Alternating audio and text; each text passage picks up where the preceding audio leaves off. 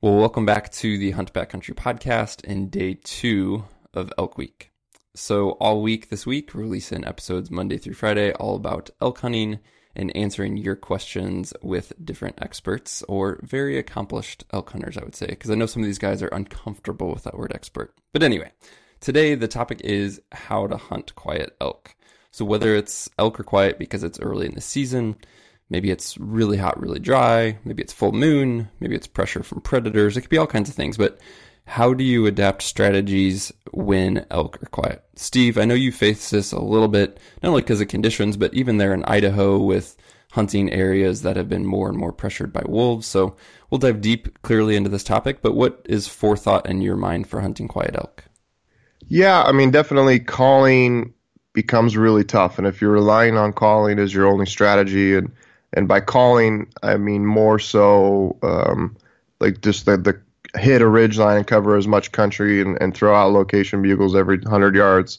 That works great. And it even, you don't necessarily have to change if there's plenty of elk because you cover enough country, eventually you're going to find an elk, but you're probably going to walk by a lot or have some really, really slow days.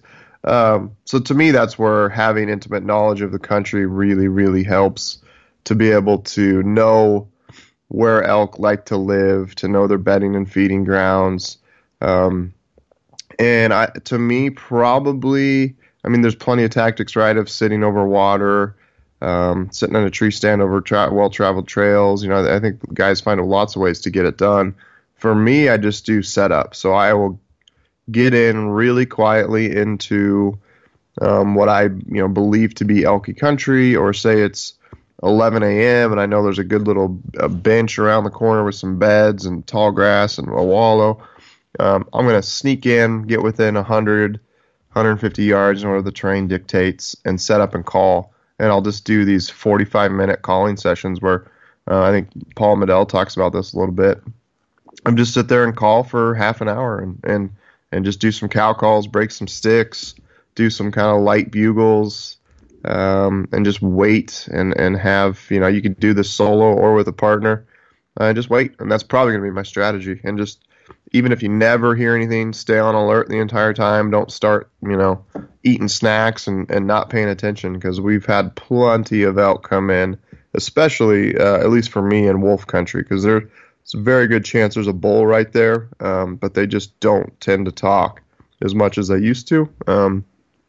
And they're just going to come in silent, and your only indicator may be a twig snap that you're not sure exactly, like you barely hear it, and then all of a sudden 30 seconds later a bull's standing there looking at you. So they can be crazy quiet when they want to be.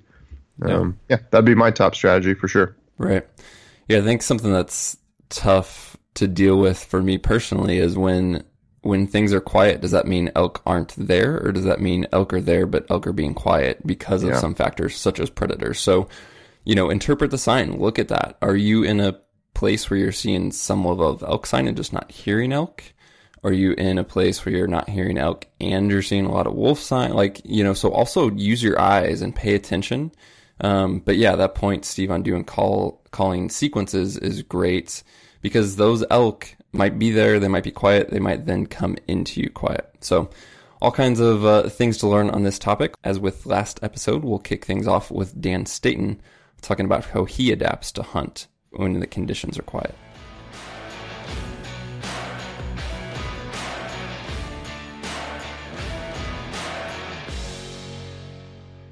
When the elk aren't being too talkative, then a lot of times where I elk hunt in, like, say, Idaho or other timbered areas like Montana, if they're not talking, my odds go way down. And so that's when I hope I'm in more open country where I can get eyes on the elk and slip in while they're bedded, or get in real close to where they're going to start getting up and milling around and get a shot in the evening. I will sit water or a wallow. I will do some blind cold calling in areas with the sign I mentioned previously on our last episode, where I talked about, droppings that are green, fresh pea, scrapes and rubs and tracks, and the elk are they're here somewhere. I will get set up and do 20, 30-minute cold calling areas and expect a bull to sneak in quietly.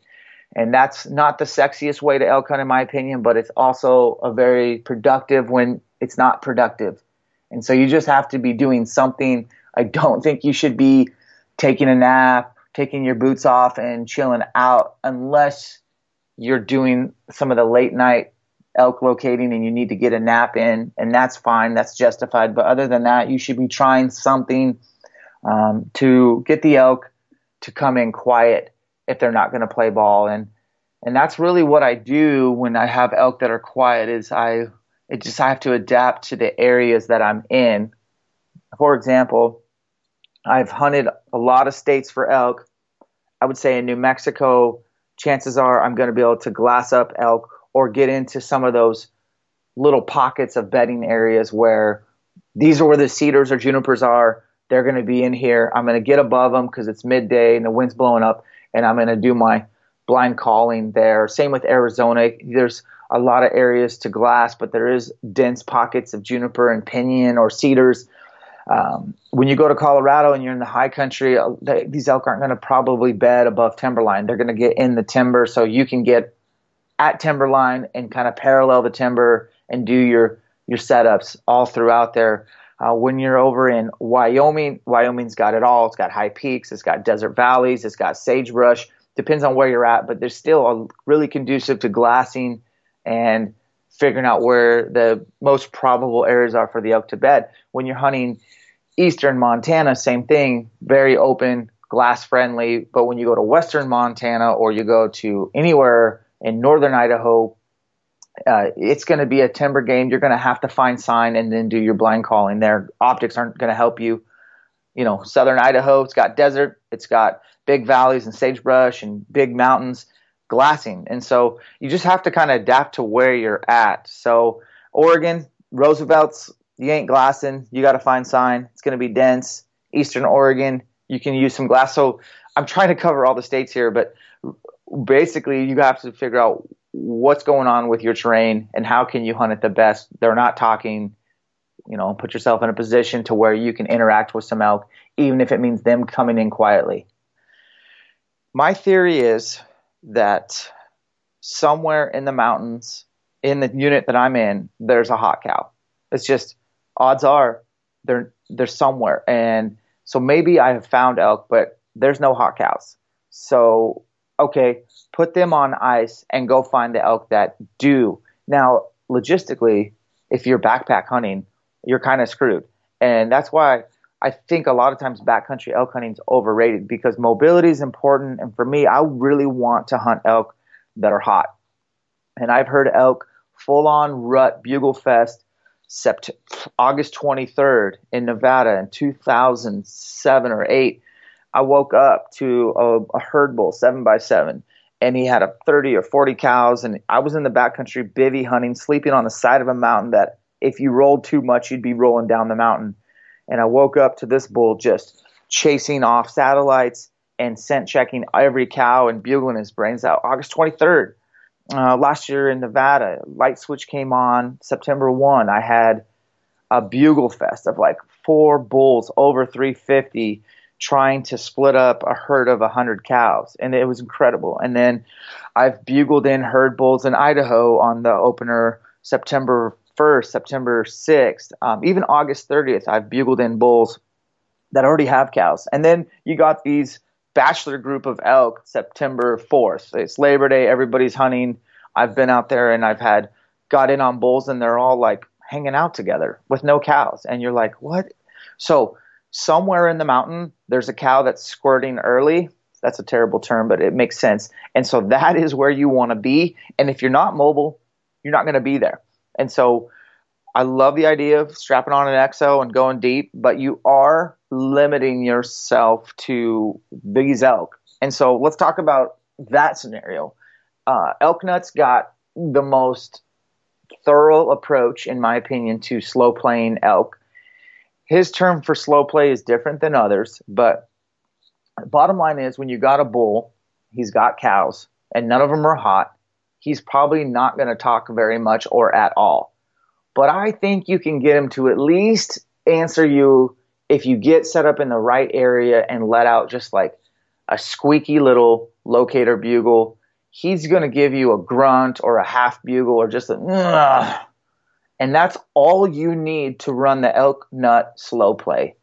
And if you've never heard his rendition, he's got audio books and he's got an app, and I'm giving him a plug because I just love his enthusiasm for elk hunting. And he's so passionate that he believes everything he's saying to be gospel. And there's other guys like Chris Rowe, Steve Chappelle, Jay Scott, all these guys who have so much elk hunting. They all have little different theories, but the elk have never changed. The bottom line is they have, specifically these bulls that are quiet, they have a desire or a natural urge to breed, and you have to take advantage of that. And so what you do on this slow play, this is the Cliff Notes version. I'm sure Paul will go into thorough detail. And if he doesn't, get his app, look into it, but just you're going to get in as tight as you can. You're going to turn your back to the bull and create a scenario where there is a hot cow and you are a younger bull and you are just focusing on making the sounds of an excited bull, whether it be heavy breathing, grunts, some soft cow calls, and you're going to maybe lead that into some raking and more grunts and maybe even some glunking, and then maybe an estrus, if you will, a little bit of a more whiny cow call. And then you're going to lead into maybe a half bugle or a herd gathering bugle, a half one. And you're not going to do a full-on challenge bugle. You're just going to slow play and build it up. It could take 5 minutes, could take 50 minutes. And eventually you're going to get to where you're going to do what Paul calls the estrus buzz, or what I would say like a herd gathering cow call. And look that up on the internet. You'll find it. And you make that sound. You should get that bull to full-on bugle, and when he does, you almost want to bugle on top of him, cut him off, challenge, rake a tree, and create this urgency that, dude, there is a cow right here, and she's ready, and he's going to be telling her to come to him, and you are going to be her telling him to come to her, if that makes sense. And meanwhile, you're going to be this lesser bull, if you will, that's like, no, she's with me. And you're just trying to create competition and you're trying to maximize his urge to breed. That's a really cool system that I'm excited to try quite a bit, because I undoubtedly always find herd bulls that don't have hot cows and they don't want to play ball. And there's nothing better than that interaction of bugling a bull and bringing them into you versus that. And now we hear from Corey Jacobsen.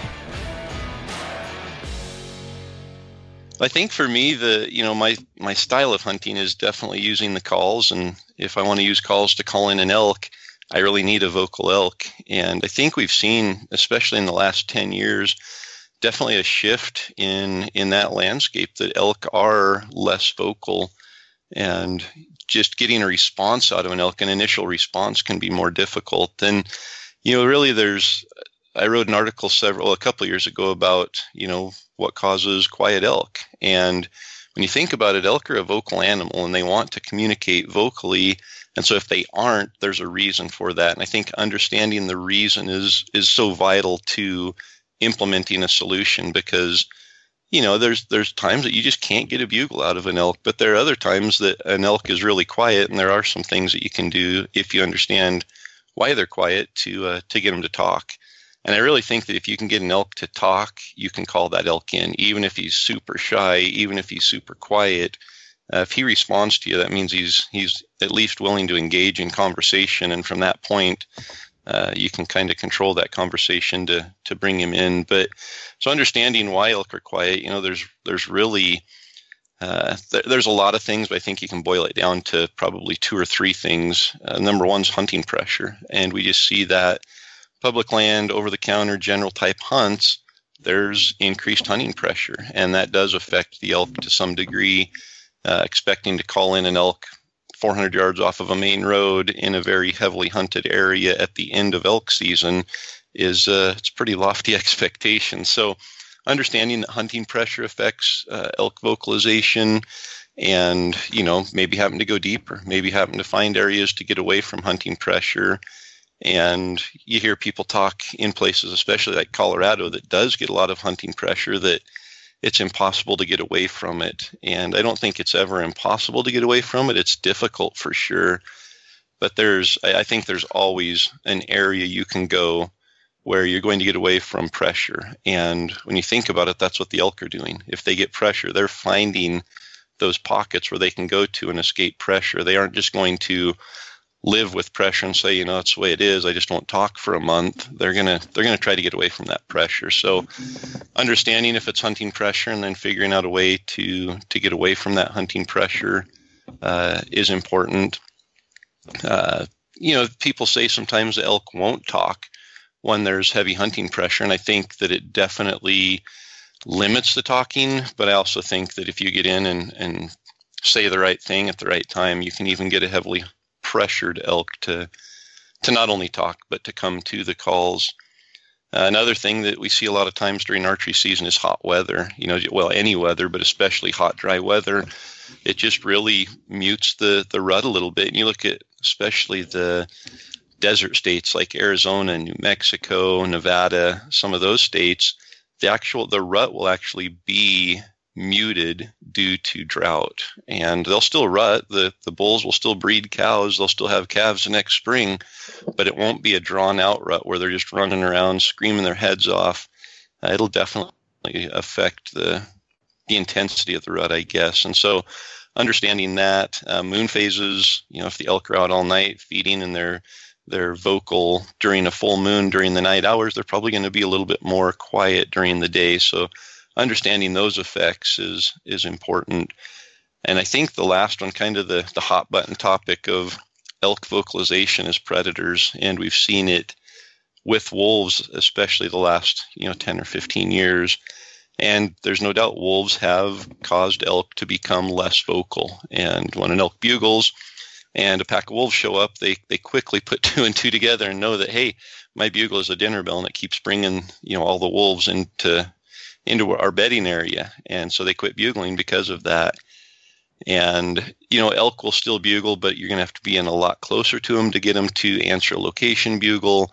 They aren't going to be screaming their heads off all day, just bugle after bugle. It's going to be a quieter bugle. It's going to be much less frequent. Still can have the exact same outcome as far as calling an elk. You can still challenge elk. You can still elicit that emotional response out of an elk, but it's not going to be near like it was 20 years ago when 6 bulls would answer you from a mile away and they would continue bugling on their own as you walked into them. They're definitely going to be less frequent and less intense in the bugling. So just understanding that if you start getting into elk sign and aren't getting a response, my style of blowing right by them and finding the elk that is bugling sometimes has to be compromised a little bit, and I do have to slow down and realize I'm probably going to have to get close to this elk. There might be a couple tactics I need to employ just to get an initial response out of the elk.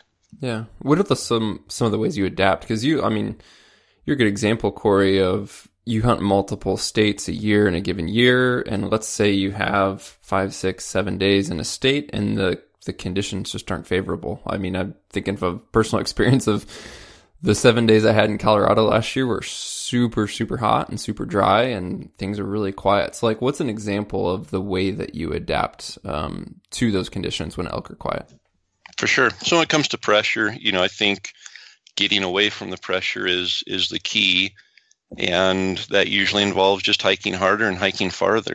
And I fully understand there are times when you can hike 12 miles into an area and hike as hard and as far as you want to, and you're still going to bump into people.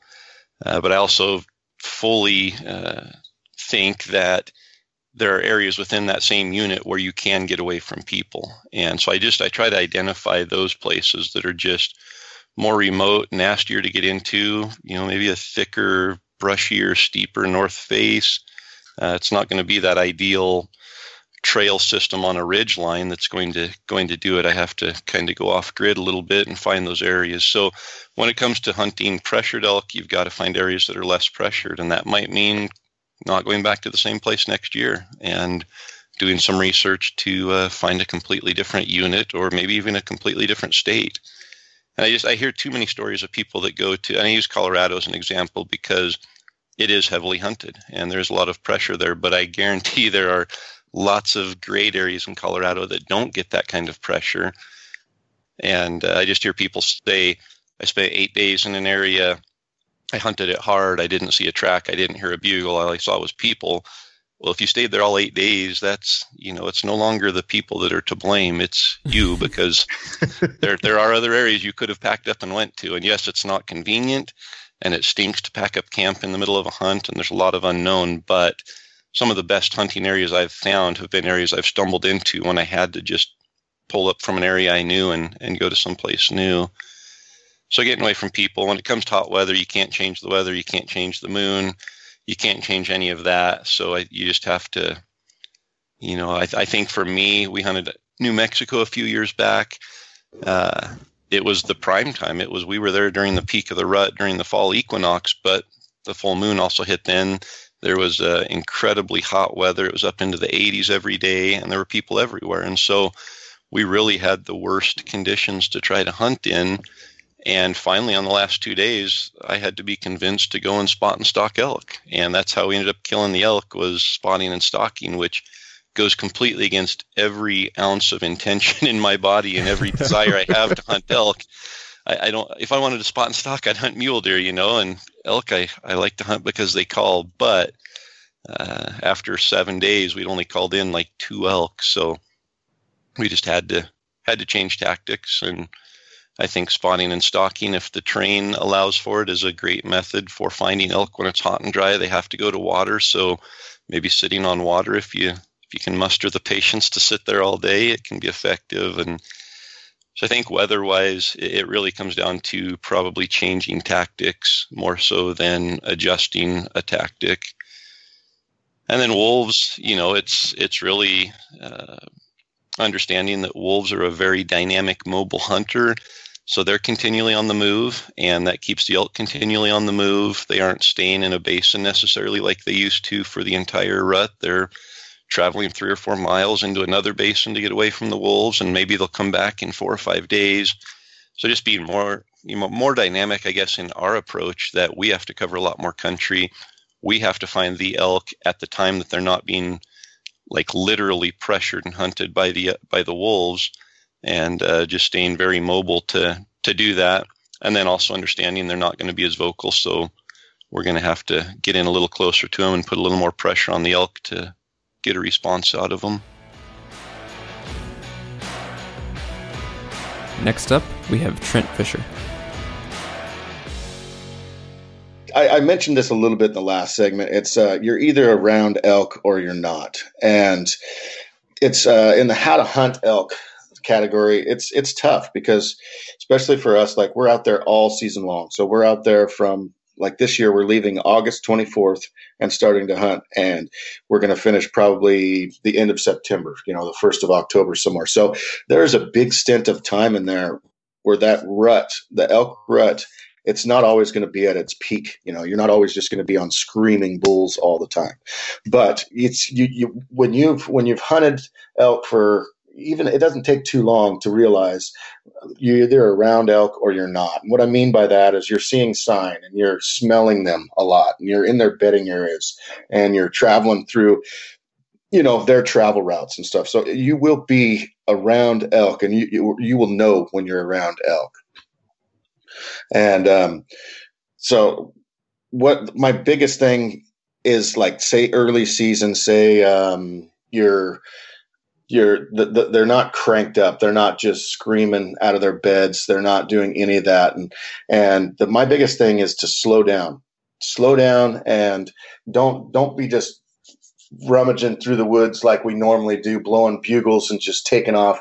Slow down. Look at the sign. Actually, go back to the way your dad taught you, or whoever mentored you taught you, and look at the ground. Is that a fresh elk track? Is that not? How close am I to elk? Can I smell them? Where am I at as far as a bedding area? Is there a bench around that they would normally lay on that they could be at right now and they're not talking? So slow down. Look at all the things around you.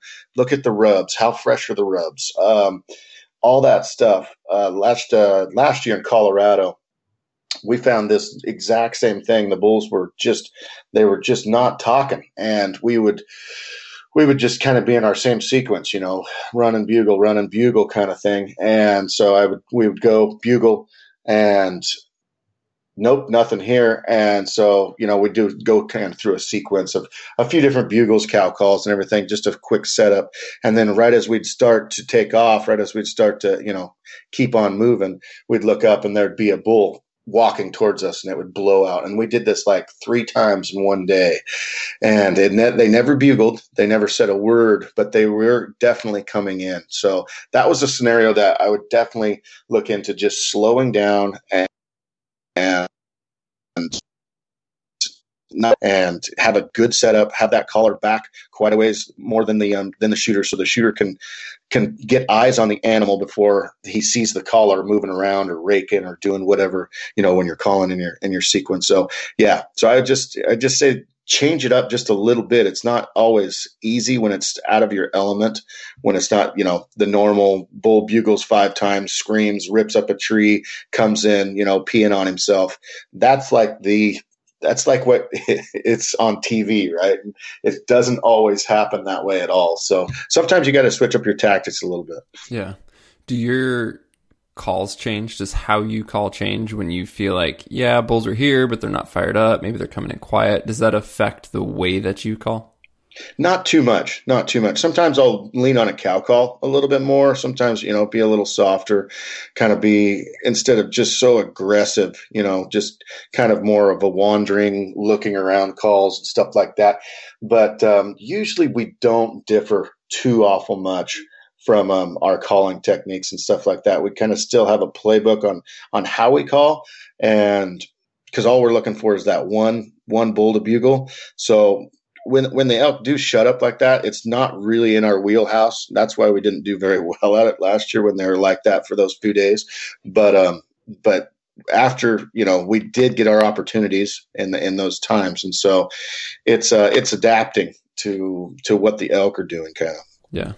You mentioned the setups are important when, especially if you have a couple guys, which you guys typically always do, but having the caller, having that shooter set up, be ready in case something's coming in quiet. Can you just touch on some of the things that guys need to consider for that situation of where might that elk come from? How should that shooter be set up in relation to the caller? Just some of the things that you guys have learned over the years with that.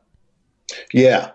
No, every single instance is totally different. And the setup, we get a lot of questions about that. And the setup is super key. And then on the other hand is not. Sometimes you just need to get set up. And there's a lot of guys that I've hunted with. You're always looking for that perfect spot, right? With those perfect shooting lanes, with everything. I can shoot this way, I can shoot that way.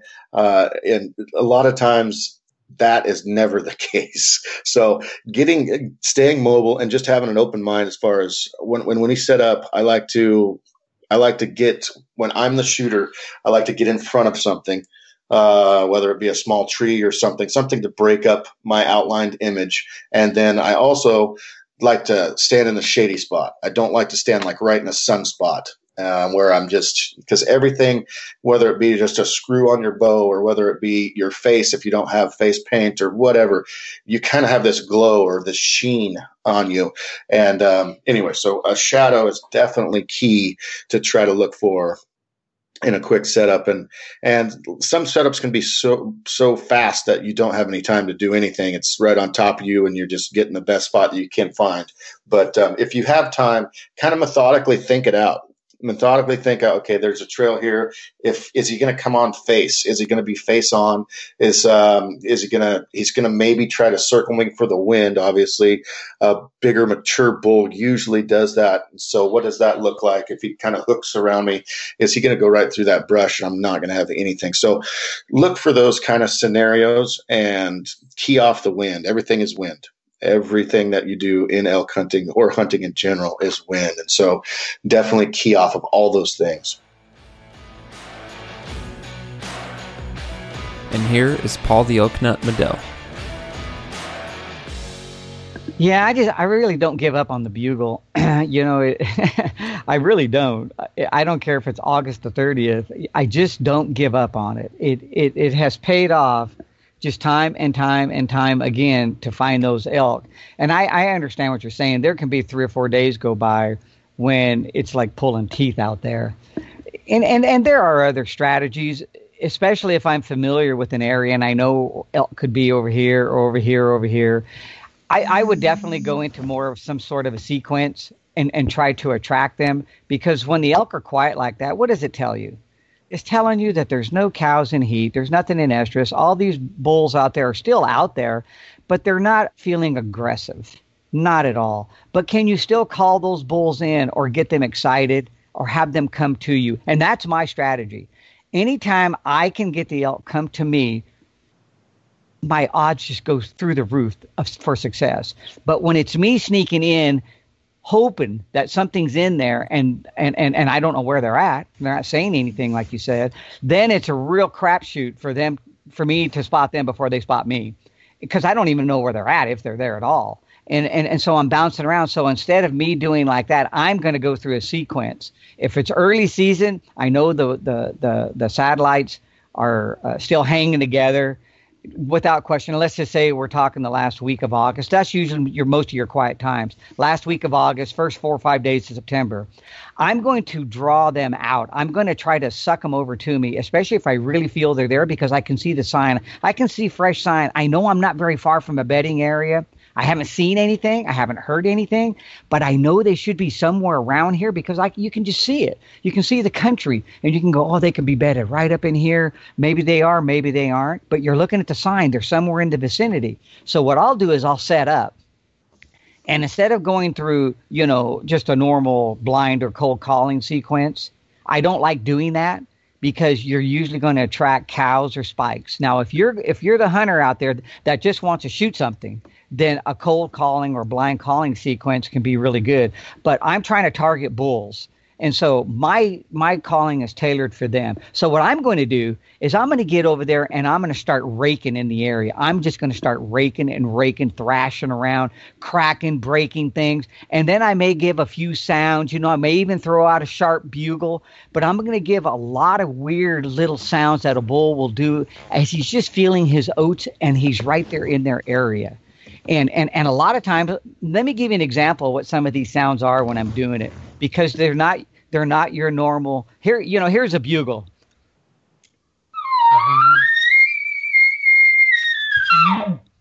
And this is what, a lot of people will do.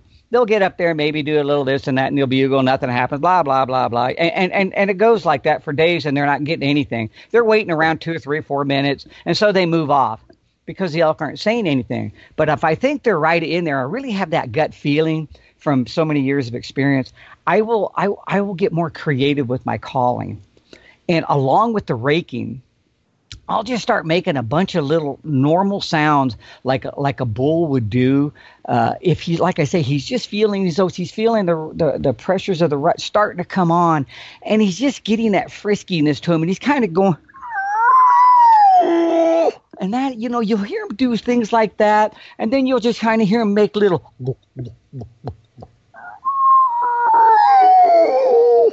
and you hear these little lazy bugles they'll give, and so then I'll throw my reed in.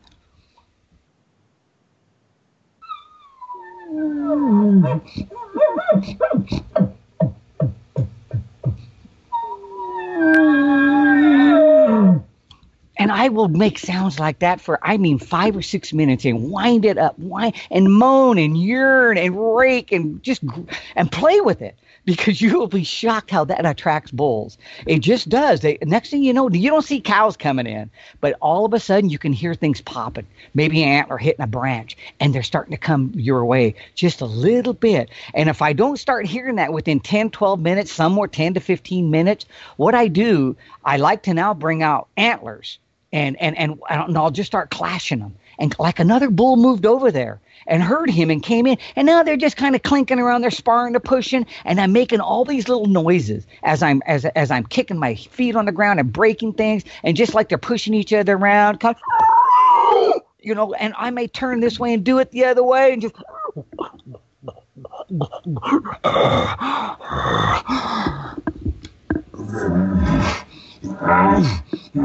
And I go through all these kind of sounds. Ask Lenny, he'll tell you. I mean, I really will pour it out there. I had him come back one time. He goes, "Was that you doing all that? I thought an elk came in behind you." And I said, "No, I mean, those are the things that you make it so real. There's so much more than just making a few cow sounds and a couple little bugles. But when you start crashing the antlers and clanking them and then kicking it around, like I say, it's like another bull came in, and all of a sudden these other elk that are out there, these bulls or whatnot that is in the vicinity, they just start making their way over to you. They want to see the skirmish. They want to know who you are. And so when nothing's happening, you can't go wrong by doing things like that, because the elk, those bulls, are not interested in a cow. They could care less about a cow right now. That's just their frame of mind. And so by going through a bunch of cow calling and a few little bugles and blah, blah, blah, like I say, you're really going to pull in those cows and spikes, but hardly no branch antler bulls. But go into the bull sounds and just make it real as you can. And the next thing you know, here they come. I've called as many as 7 bulls in at one time. All 7 of them came in.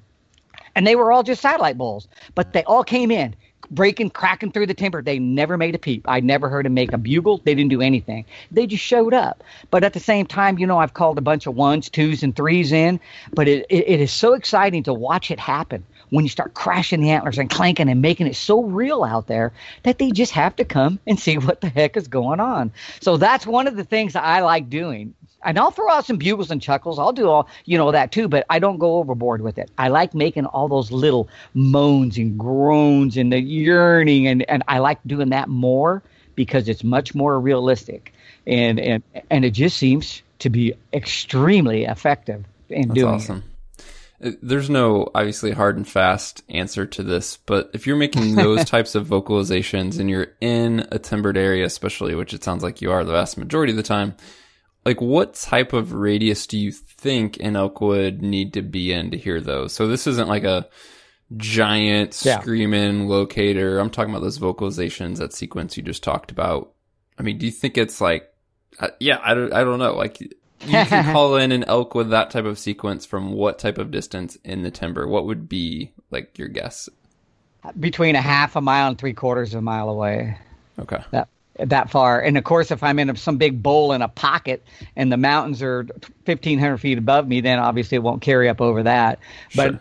I'm doing it in areas where usually my sound is ranging out, but it's nothing to call them in from 200 and 300 yards. I mean, as a matter of fact, most of my setups these days, no matter what I'm going through, I'm usually with a couple hundred yards from the bull because it's so ugly over there. It's just so much downfall and so much noisy stuff that instead of me walking up in there to them, I usually will pull them out. And I mean, these are mostly all herd bulls, and it just sucks them right out of there, and here they come at you. But by making it real, and I'll tell you another thing I think is a very interesting point. When I'm going through these sounds and I'm creating this illusion and this excitement at the same time, I have noticed over the years that it is an absolutely rare occurrence that a bull tries to come in downwind. He comes straight at me almost every single time. He never tries to catch the wind on you. And so I have another sequence or two that they do the same thing on. It depends on, the situation, but they're not trying to slip around you. And I think that's a real interesting point, even if it was 50-50, but it's not. I'd say over 95% of them come right at me on a string. So it's a really good thing to look forward to and to understand. If you do these sequences, realize the majority of them are going to come right at you. So that's where you want to focus your attention, kind of in a little fan thing, you little left, little right, up the gut. And, as long as you don't have some huge obstruction in their way. But anyway, that's a very interesting point right there. Well, guys, thank you so much for tuning in to this episode. Be sure to hit the subscribe button so you receive future episodes, including tomorrow, as we talk about how to close the distance on elk. So you hear a bull, you maybe kind of know where he's at, but you're not sure how to get within bow range. How do you close the distance? That's the topic for tomorrow's episode. Hope you're enjoying Elk Week. As always, you can contact us directly by email to podcast@exomtngear.com.